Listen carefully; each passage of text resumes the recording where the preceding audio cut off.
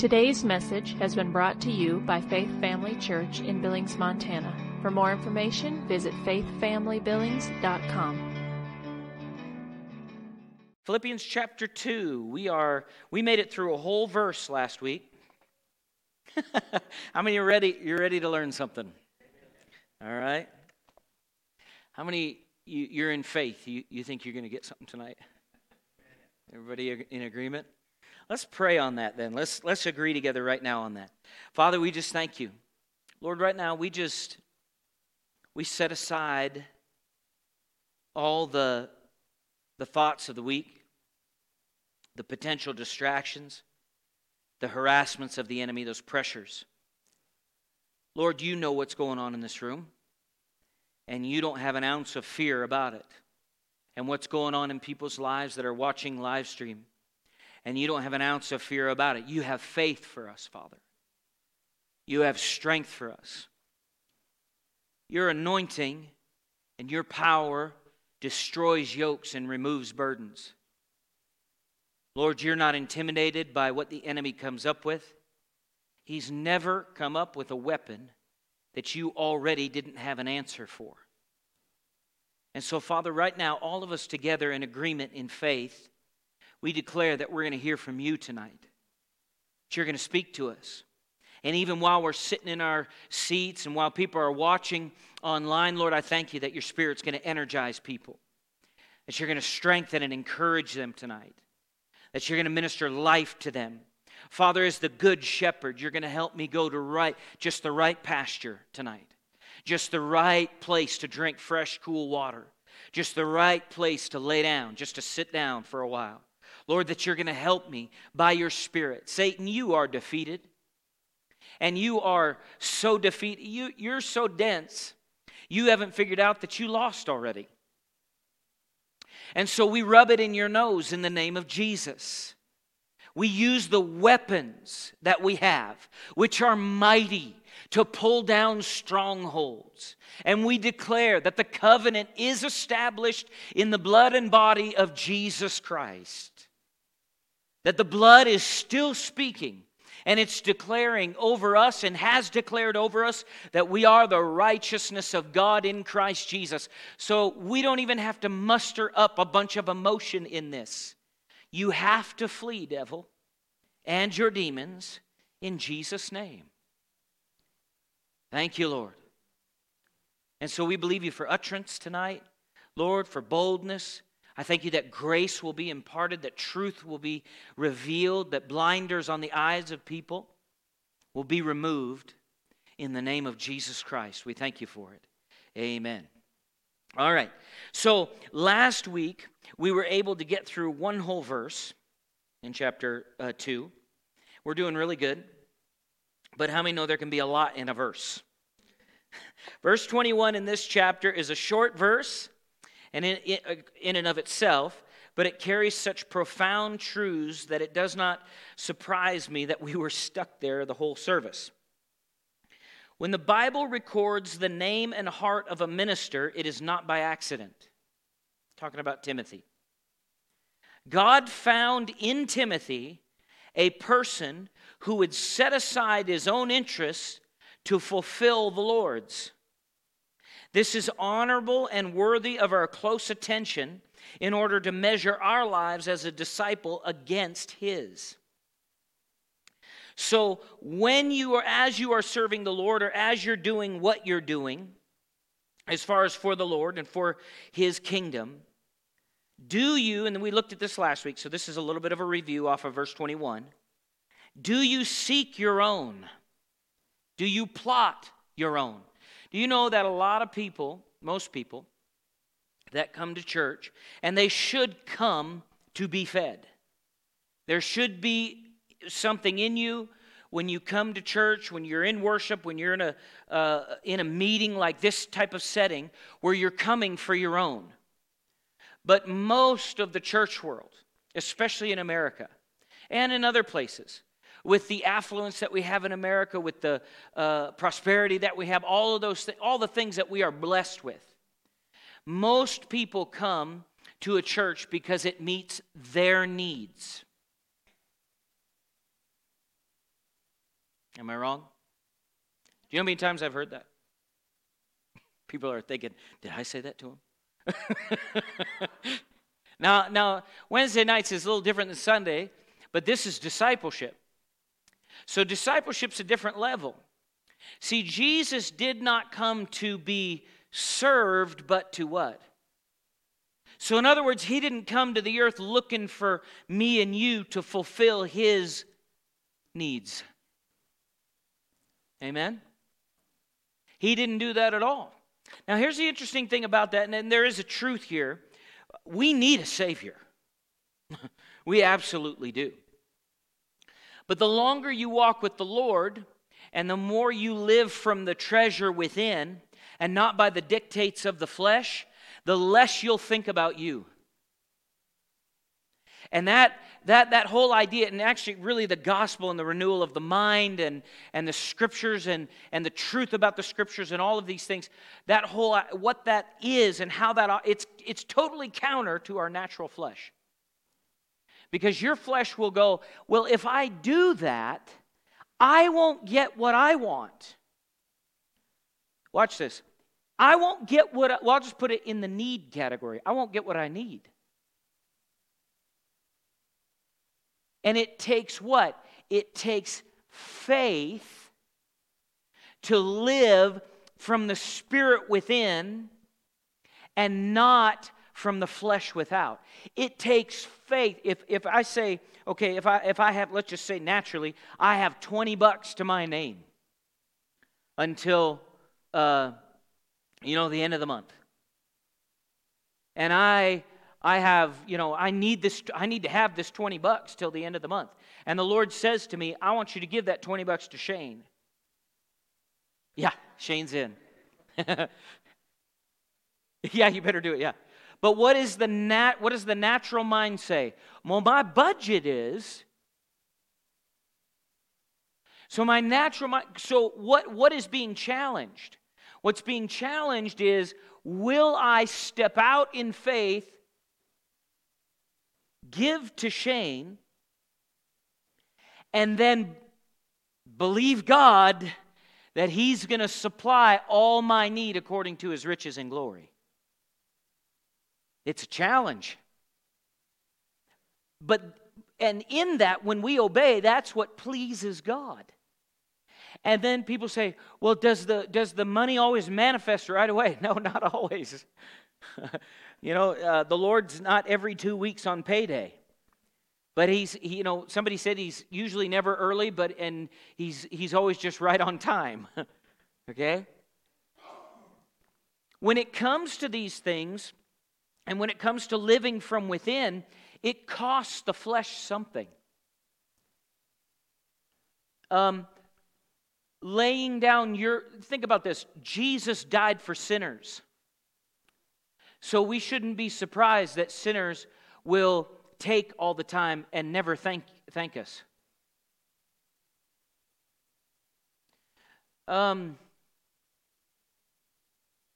This is going to be a fight for you.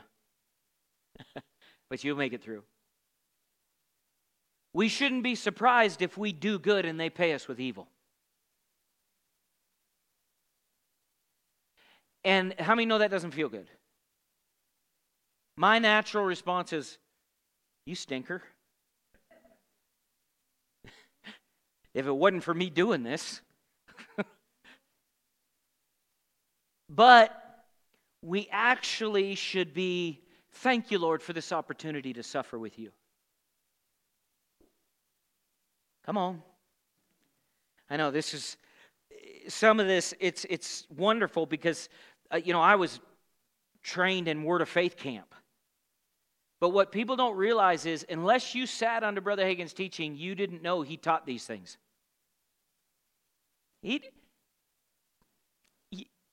It's one thing to follow a pioneer in an area, an apostle of faith in an area, and kind of sink in behind what he's already plowed out and talk about your overcoming. And Brother Hagin did this. See, people don't realize this because they just, they go to YouTube and see what somebody said about him instead of actually go into his teachings. You know, oh, he's the faith guy. He's the faith. You know, 10% of his books were on faith. The rest were on other subjects. 10%. I was watching him the other day, and he said,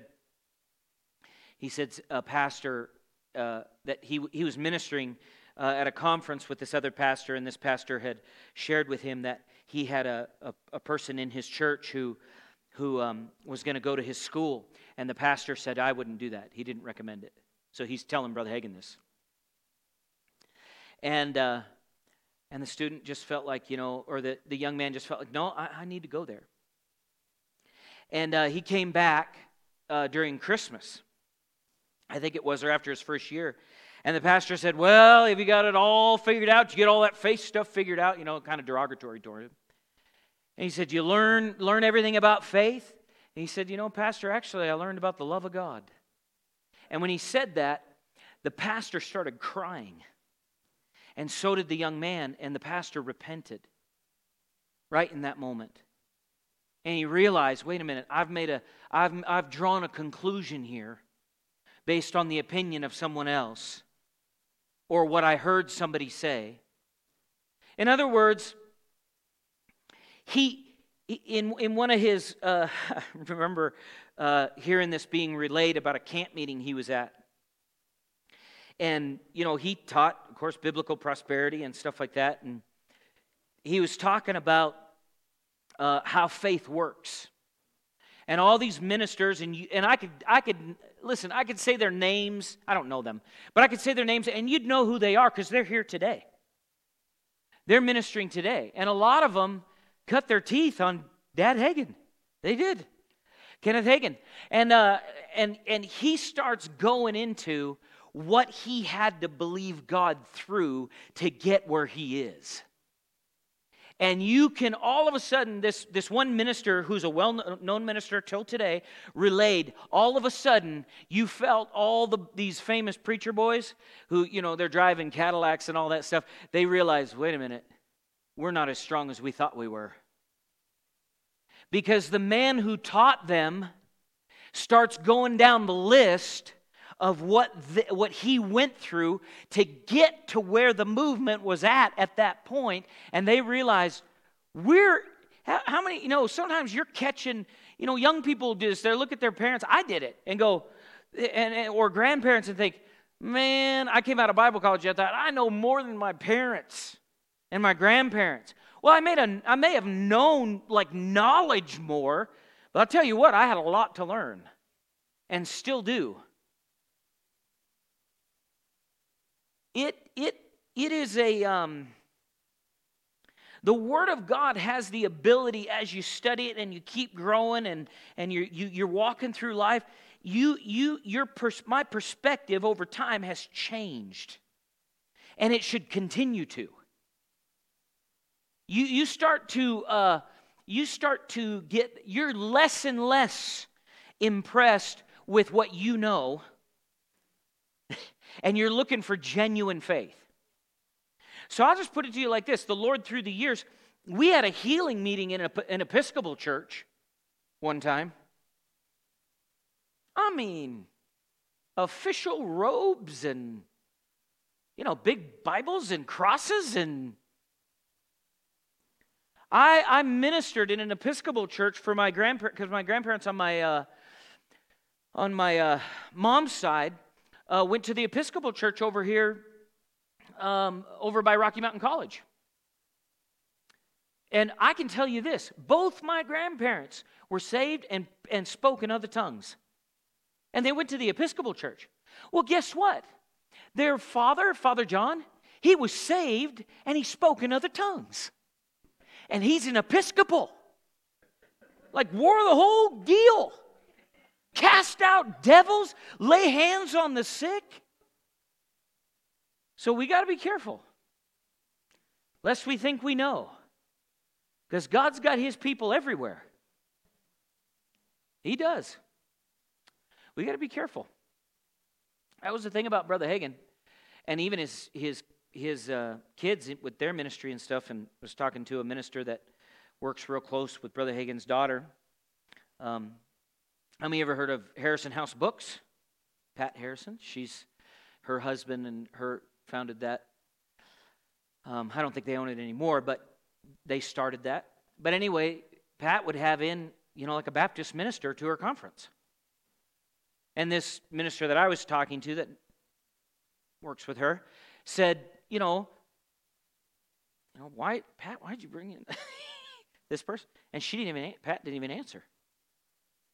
It's like, shut up. I'll bring in who I want to bring in.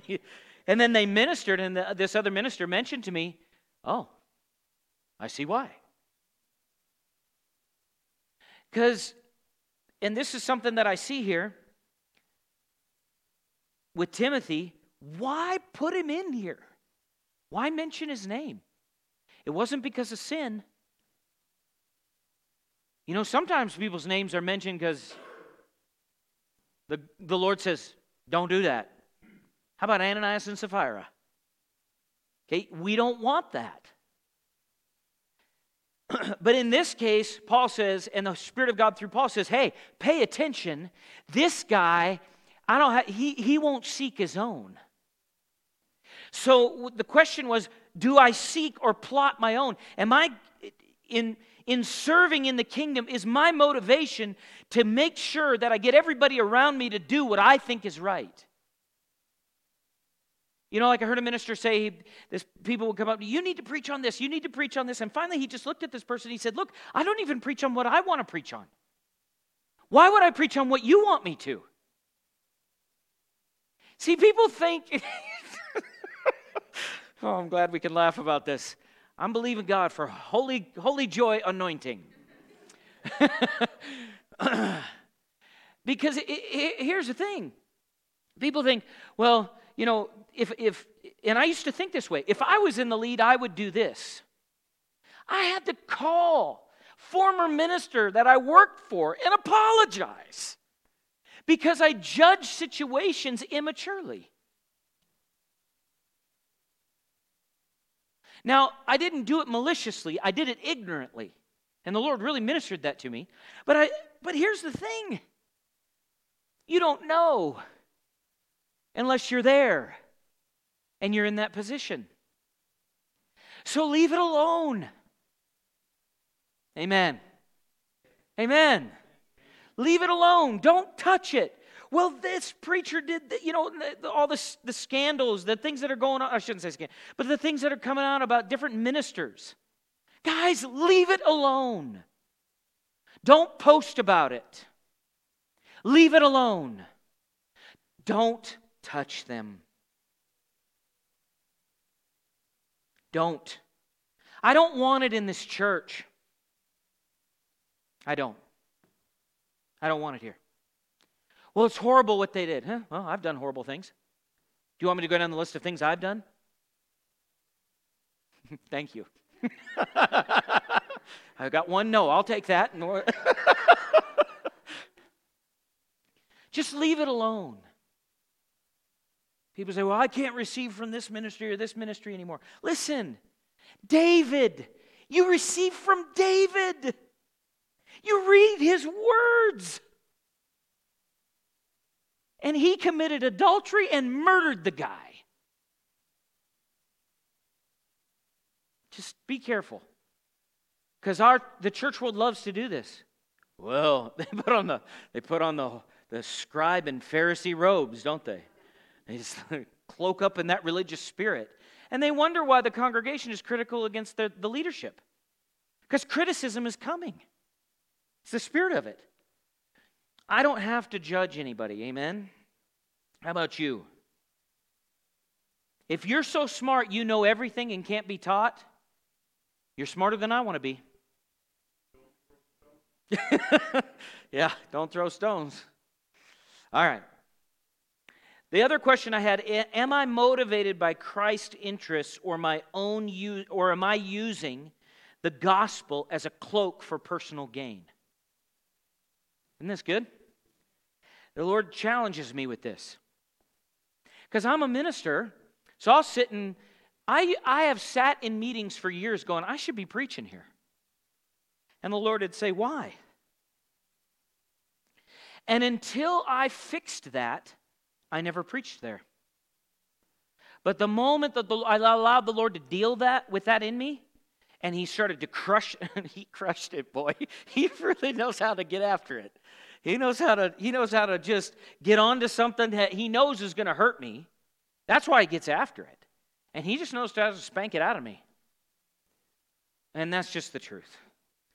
People say, well, listen, the Lord disciplines me. I'm not being punished.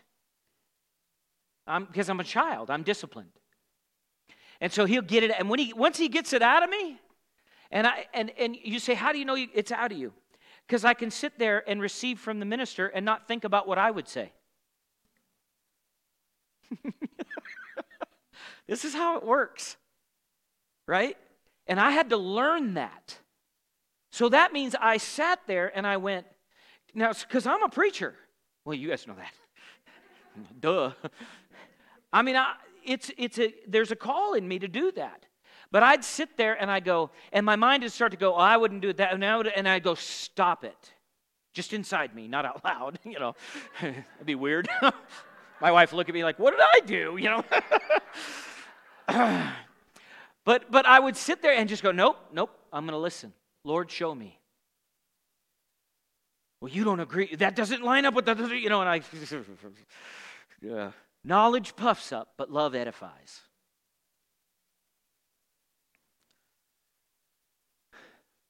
There are things that I used to think I knew, and I see them in the Word, and I'd think, it should play out just like this. And then I'd watch men and women of God that have lived with the Lord and in fellowship with Him for years, who didn't do it just that way, but God brought them through trial after trial after trial. They had victory after victory after victory, and it didn't look pretty, but they're further along than I am. And that's when I would sit back and go, wait a minute. I remember this. I don't know if I should share this. Here's the reason why. Because my kids get mad at me when I use them as an illustration. Yeah, I know, yeah. Actually, they're all upstairs. I don't have any more downstairs. They're all teenagers now. Well, Ian's 12, I guess, but... But anyway... I can't do it. Okay. It'll be an illustration down the road. But I've been in situations where a seasoned minister is doing something, and a younger person that has a call on their life, younger than me, okay, has a call on their life. They know the Spirit of God. They sense the Spirit of God. This person shared things with me at times where I know, okay, this is the Holy Spirit. And they're like, this seasoned minister is going a direction, and they're like, this isn't whatever. And I looked at the person, I said, look, wait and see. And then it came time for the ministry of this particular thing. They did it, and the anointing just wham, hit the place. But because it wasn't what maybe the modern person would do, they thought, oh, this isn't gonna, nobody, and everybody just, you could feel the presence of God just come in the room. And I looked at the person, I went, in the service. Because I knew what was going to happen. I knew that minister was right. Because I'd done the same thing, if I could get up there and preach, I'd really straighten these people out. Oh, that has hurt me a few times. Like, the Lord would say, okay, big boy, if you're so amazing, I'm going to take you off the speaker list. And then the head minister of a conference will say, hey, you're not on this year. And I get to sit there and listen and keep my heart right. And still give offerings. Well, if they're not going to have me speak, I'm not going to give money.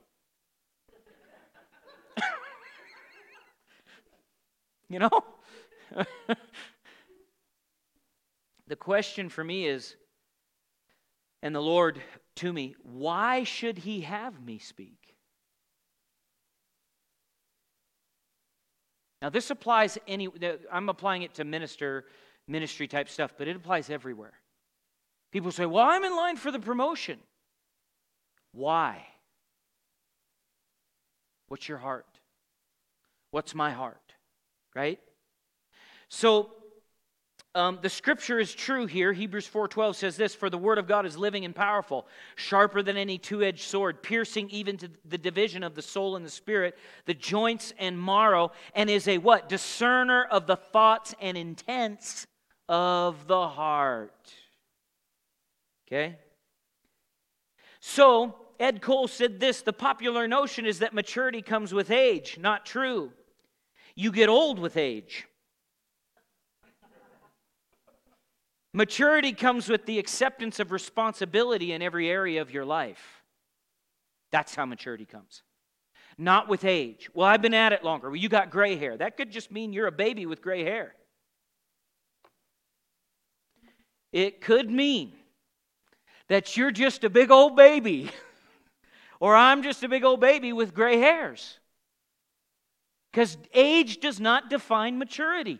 I've watched old people pitch fits like 4-year-olds. And you do have the motivation to paddle them as well. All right, verse 22. Let's go there. We're going to get through another verse. Paul says this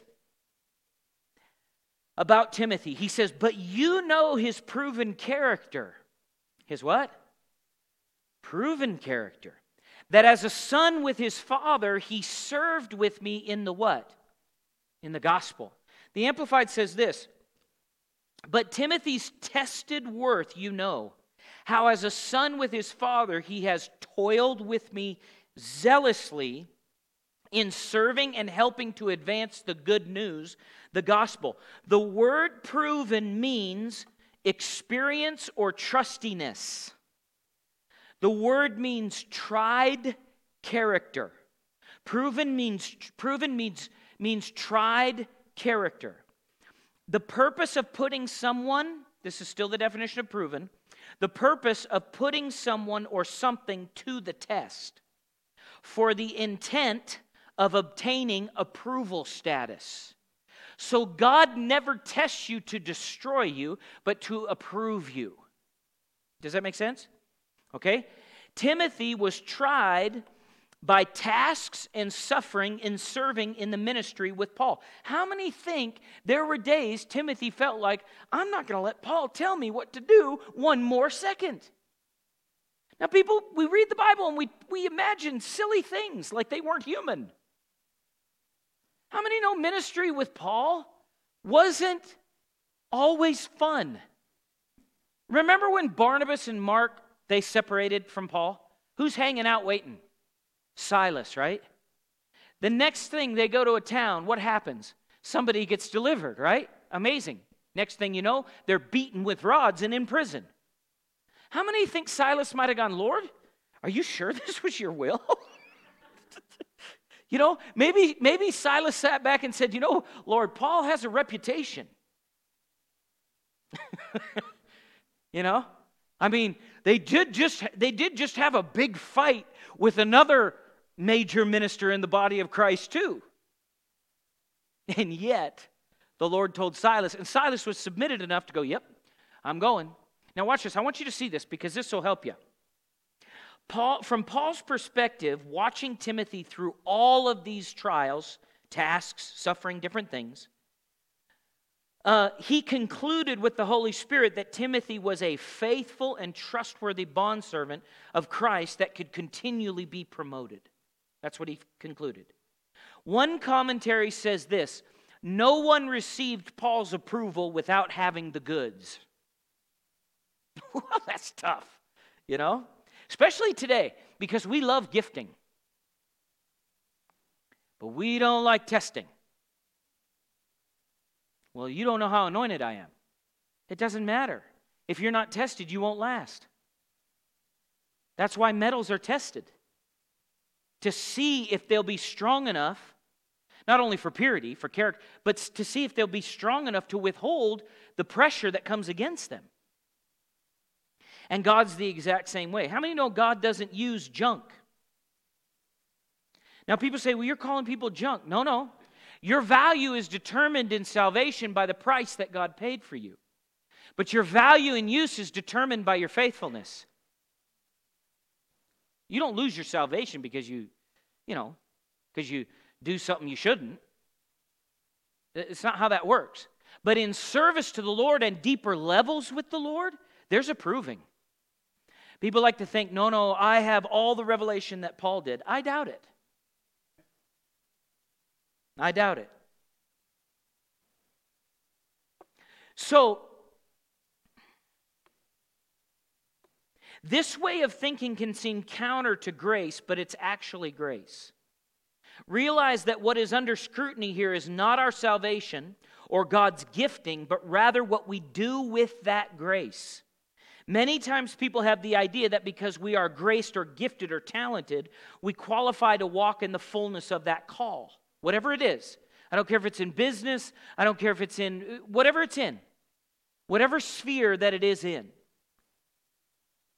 They think we qualify to walk in the fullness of that call, but the reality is the Scripture is packed with evidence that multiple provings must take place first for God to promote us. Okay? The Life in the Spirit New Testament commentary said this: Timothy's character was weighed and assessed. So you're telling me that Timothy was in positions where he had to choose between right and wrong? Yes. And you're telling me that out of those decisions, it would determine how God promoted him? Yes. Just like in the Garden of Eden, when Adam and Eve were told not to eat from one tree. Now think about this. They could have eaten from millions. All they had to do was stay away from one. And what did the nature, come on, oh, it's God, if it's just that one, it's got to be amazing. No, the Lord's right, it's death. That's what it is, right? So Timothy's character was weighed and assessed. He served. Served means to be a slave or to be in bondage. If you look it up in the Greek. It means to obey or to submit. 2 words your flesh hates. And mine too. The thing about serving that our flesh hates is that it is not being served. Don't you love that? The Lord gives me these. I'm like, oh yeah, that's a good point. The thing about serving that your flesh and my flesh hates is that the flesh is not being served. If I serve Shane, that means he's getting what he desires and I'm not. Which takes what? Faith. Because as I'm serving Shane according to what the Lord has told me to do, I'm in faith that the Lord will provide for me. Does that make sense? So I'm looking at this from the perspective of who? From the perspective of the Lord. Really, we should serve with the same mentality that the Lord had. Do you know Jesus was not like, well, I'll go down there if some of them are going to believe.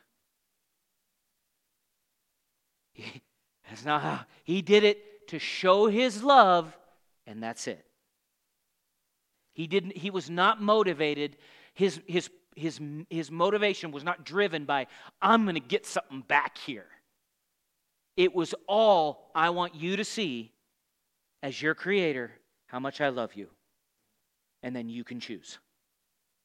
Amen? That's what we talk about, unconditional love, right? Okay. All right. So, there are no Christians who live according to the dictates of their flesh that will reach this level of obedience. This level of obedience takes intentional pursuit and diligence. I believe these are the highest levels of faith. That's what I've seen. So, we see that Paul watched Timothy with proven character, submitting his life and desires to become obedient to the will of Christ. Timothy learned to faithfully not seek his own. How? How did he do that? The answer is found in the statement. He served me, Paul said this, he served with me in the gospel. Now watch this. Timothy was not serving Paul because he liked Paul's personality. You see that? Now, I believe they loved each other, and I believe there was camaraderie there and brotherhood. But do you know you can learn to like somebody? In other words, I'll put it to you like this, and I've shared this before.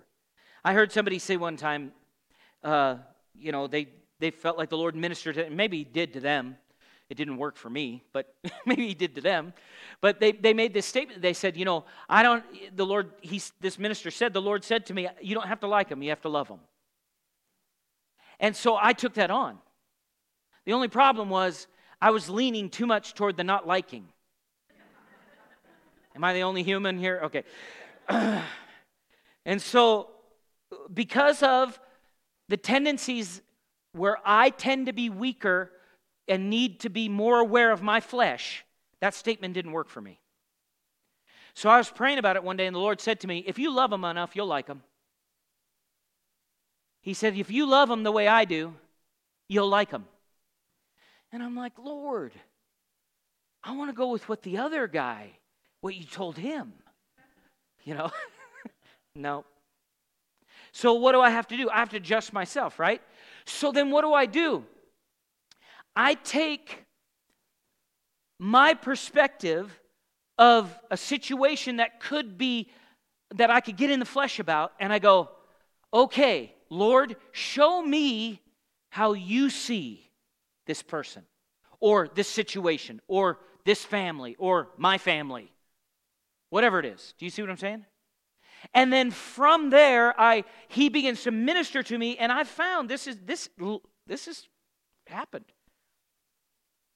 I don't get irritated anymore because I'm not thinking on the wrong thing. And all of a sudden, those emotions that I thought were so powerful, I'm kind of like, well, whatever. That's just kind of how they are right now. And I'm not irritated. Why? Because I'm serving the Lord, or like Paul said with Timothy, he served me in the gospel. There's a bigger reason why we're together. There's a bigger reason why we're going to get along. There's a greater cause that is eternal that gives me empowerment to say, oh, we love the whole body of Christ. Well, they just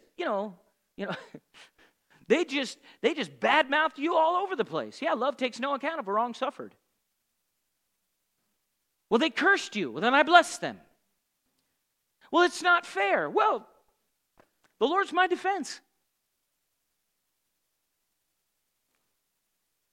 Right? So how did Timothy do this? He served with Paul in the gospel. Disciples of the Lord remain healthy internally and in relationship when they keep their focus on the gospel. This is one way to live unoffended. To go ahead and throw it in there for the bait of Satan. In other words, we live unoffended. Why? Because our focus, we're healthy internally and in relationship because our focus is the Lord. It's His commission. It's His call. It's His ways. It's His things. It's not my own. I'm not in this for me. My motivation is not how Dale can make sure that I become what I'm supposed to become. My motivation is, Dale's sacrificed his life on the altar. Come on, we talked about this. I'm going to go ahead and pour out my life on his sacrifice to make it even a sweeter smell. And people say, well, yeah, but if you pour out your wine on his sacrifice, the Lord will provide. And that takes what? Faith. Because I'm not seeing in the natural what I desire. I'm fulfilling what somebody else desires. Paul said, I have nobody like-minded, equal-souled like Timothy who will naturally care for your state. So in other words, he said, I'm sending you Timothy not because he won't go around trying to absorb everything that you have for his own personal gain. He has a gospel, a Christ-centered mentality. He'll come into the situation, look at the situation and go, how can I help them connect with God better? How can I help them mature in their faith? Guys, watch this. When that is your motivation, you can correct your brother and sister in Christ. I'm going to say this again. When that is your motivation, when discipleship, gospel truth is your motivation, you're not afraid to deal with confrontation. Why? Because I'm not afraid of you. Why are you not afraid of me? Because I'm doing this in love, and there's no fear in love. Come on. If the motivation is love, there'll be no fear. Amen. A couple more, and then we'll stop here. A couple more comments here on this verse. We're going to get through one verse again. I think the Lord's trying to prove something to me. All right, Paul appeals to the Philippians' own experience to demonstrate that Timothy has in fact proved himself. This proof implies that Timothy's character was weighed and assessed, no doubt through shared experiences, and had withstood the test. Timothy served with Paul for the sake of the gospel. Think about this. Paul also said he had to deal with Timothy about his fear level. But he stayed. Amen? So people say, well, I'm just get afraid. You can beat it. Timothy did, you can. With the power of Christ. Amen? All right. Paul here uses a word related to doulos, the very character Jesus assumed in his incarnation. In other words, Timothy modeled for the Philippians the very lifestyle Paul advocated they assume. Timothy's commitment is not only to Christ and to the gospel, but also to Paul. And I would say this, it is to Paul because it's to Christ and the gospel. Amen? When our commitment is wholly toward Christ and the gospel, it will also be to our brothers and sisters in the body of Christ. One reason Timothy had Paul's mind and soul was because of the many years he had traveled with him. Paul had many good men who were trained under him, but none who better understood his heart and passion for the gospel. For example, Titus was a troubleshooter. Titus was sent into many areas to begin works and pull existing churches into shape that had gotten out of line. People say they did that back then. Yeah, and it happens today too. Especially in larger denominations. They know who the ministers are that can go into a church and find the problem issue and go jerk and pull it out and pull that congregation back together. Amen? Some of you are looking at me like, that happens? Yeah, it does.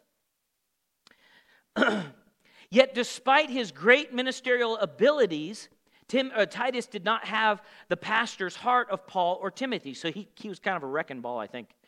He'd come in and shake things up and then take off. Paul said Timothy was like a son to him. This is what Bobby Andian said. When Paul left the church at Philippi, he did not leave them in the hands of just anyone.